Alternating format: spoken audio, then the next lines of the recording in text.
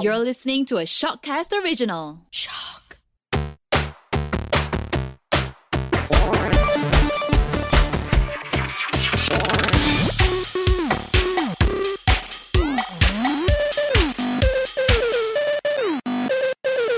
Welcome to Tennypot, where we talk about video games, social media, and tech-related topics so that you can learn the insight and our thoughts about the current development of IT scene. My name is Zero Aiden, and joining with me is my lovely co-host, Navneet Singh. Nav, welcome back to the show. I'm Nav, and I'm also known as Nav's Games Online, and I'm glad to be here today with Aiden as well as our producer, Kat. Hello. We have a really meaty topic for you guys today. It's actually e-wallets here in Malaysia. And I'm no stranger to e-wallets. I've been using them a little bit. How about you guys? I use Touch 'n Go e-wallets quite consistently when it comes to like grocery shopping. I basically use it every single day. I don't use GrabPay for whatever reason. I don't feel like it's actually intuitive for me to use GrabPay. For me, I use mainly the Maybank QR Pay as well as Grab just because Platinum user right here. Wow. That's Whoa. right. Wow. A little subtle flex there. Wow. I think that one of the really major concern when it comes to like using e-wallet is the scam itself and the possible of hacking. Have you ever encountered any kinds of like e-wallet scammers? Yeah, actually, I've heard multiple stories of the older generation of people actually getting conned into accidentally giving away their login credentials for their e-wallets and then losing whatever sum of cash that they had on hand. Because the thing about e-wallets is that it's really easy to spend the money that's in the application itself. Correct. It's as simple as just scanning a QR code and typing in the value, and the value is then deducted from your account.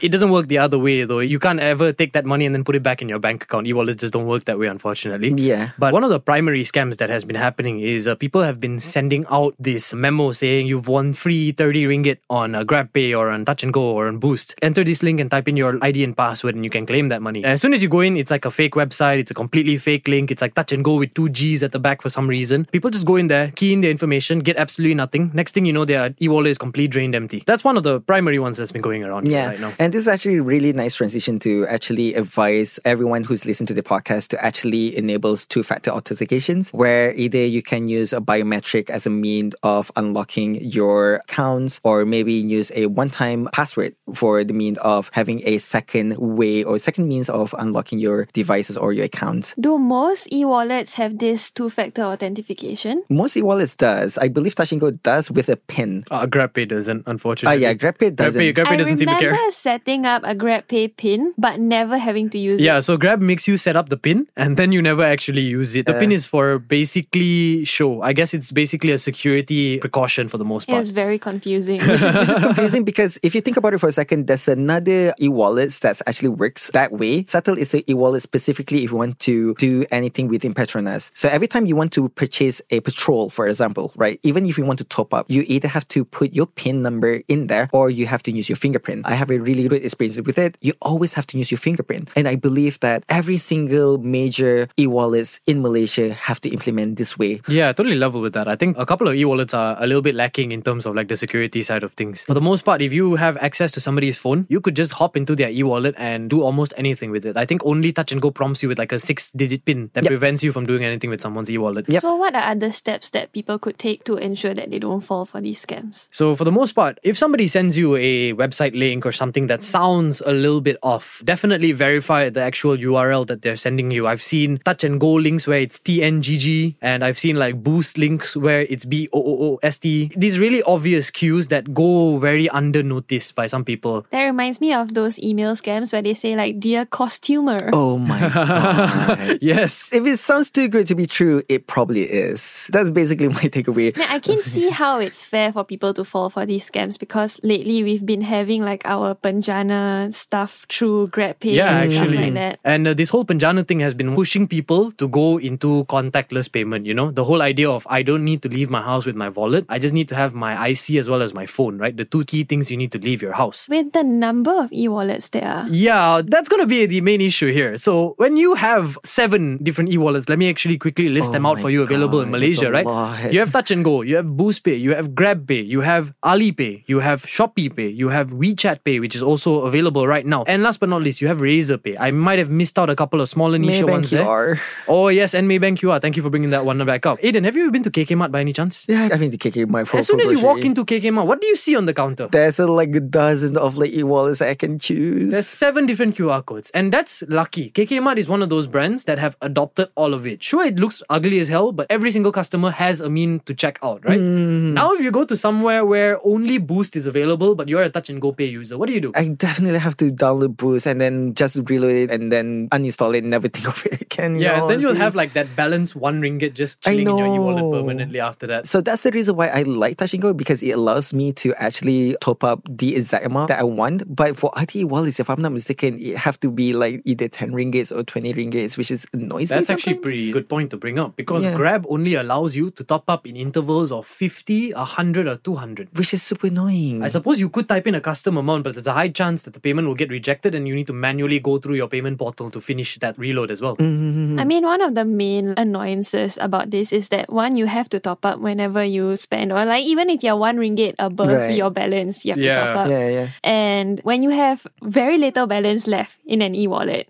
and you kind of want to abandon ship, but you can't because you have 10 cents in there. You have to quickly go to the mama shop. If you have 1 ringgit left, get like a roti canai or something, and then hope that they accept e-wallets on checkout. Exactly. If that particular mama shop actually does have e-wallets, the e-wallet that you're using specifically. Yeah, there's abundance of e-wallets, and not all merchants actually on boards with all, aside from KKMart's, which is super annoying. Actually, may I just ask, which e-wallet provider is most commonly accepted? From what I've seen so far, Touch and Go has been pushing so hard. For that matter, in Mid Valley, there's a lot of like ads for Touch and Go e-wallets. They basically advertise that every single store in Mid Valley you can use Touch and Go e-wallets. One Utama, however, they have their own different kinds of like e-wallet as well. They have their own cashless payment. That's what bothers me, because not everyone adopted the same ecosystem. And is there no solution for this? There is, technically speaking. I want to bring up my first solution. Bring Android Pay and bring Apple Pay in Malaysia. I think that everyone is going to have a really easy time, although the only problem with that is it's going to disrupt e-wallets. Thought about something like this, and why do you need 7 different QR codes to have access to 7 different payment gateways versus the recent discovery of dynamic QR codes? A single QR code that has the ability to change based on what the need of the customer is at that point in time. Correct. If I'm someone who only ever pays with Boost Pay, this dynamic QR code has the ability to give me a Boost gateway portal to check out. If I'm someone with Grab Pay, similar story as well. Dynamic QR codes are currently being pioneered by a local Malaysian company known as Mercury Pay. They're a great couple of guys. Had the opportunity to work with them in the past, and this is definitely the way of the future if Apple Pay and Android Pay do not enter the market. That would be a way better solution for the abundance of e-wallets in Malaysia. That would also be quite an international solution. But why is Android Pay and Apple Pay not yet in Malaysia? I think the major reason is because Bank Negara Malaysia doesn't have any regulation when it comes to like Android Pay and Apple Pay. And I believe that Bank Negara Malaysia have to work hard to integrate Android Pay, because if Android Pay actually comes into the market, I'm going to give you guys an example. I can't use QR codes because my phone camera is busted. So there's no other way for me to actually scan a QR code other than,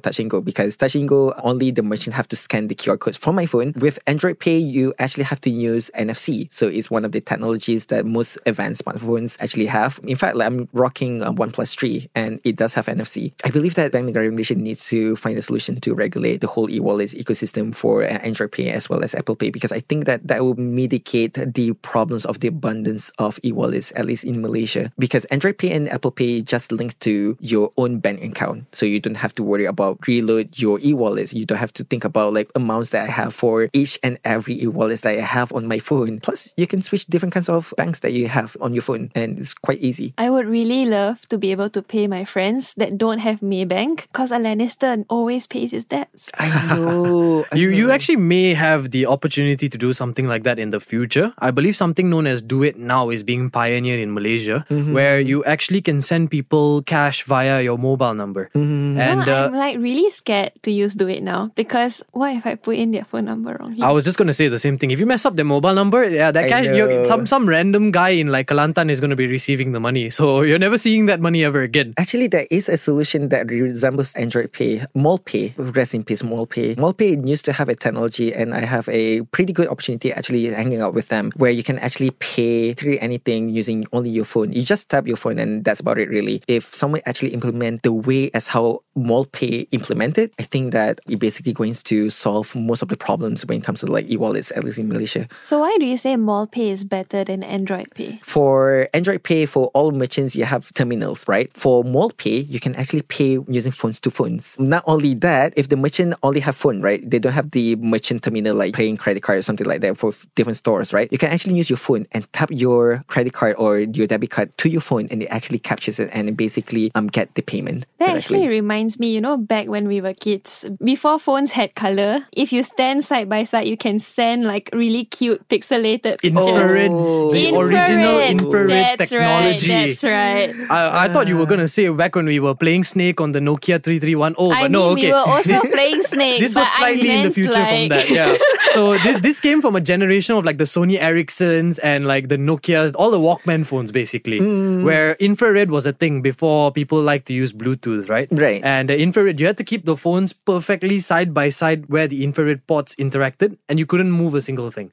But you could still send people stuff, like you could exchange music, pictures, etc., etc. Right. But as technology advanced, that's the reason why NFC is really great. There's a bunch of different kinds of application when it comes to NFC. Security, for example, like you want to make sure that that particular person actually unlocks a certain devices or certain accounts. You can use a card that have your credential in it. You just tap it and it automatically unlock for you. Same goes to e-wallets, for example, where you can tap with your phone with all your credentials, your bank account, just tap on your merchant and you're basically good to go. NFC is going to be way to go, at least for me, but we specifically talk about e-wallets, so I believe that really good ideas, Mercury Pay as well as MallPay. I wish MallPay is back, but Mercury Pay is going to help negate this problem where we have like what we just listed, like 8 QR codes that we have to use, where cashless is the way to go. I hope that this episode give you guys some insights regarding e-wallets. Not just insights on e-wallets, guys. Maybe you can come up with a solution for us. Oh, we'll love. This is a business idea. Alright, this has now become a business podcast. And I hope that you guys have some ideas. And as always, stay educated, and I'll see you guys next time. Till then, toodaloo.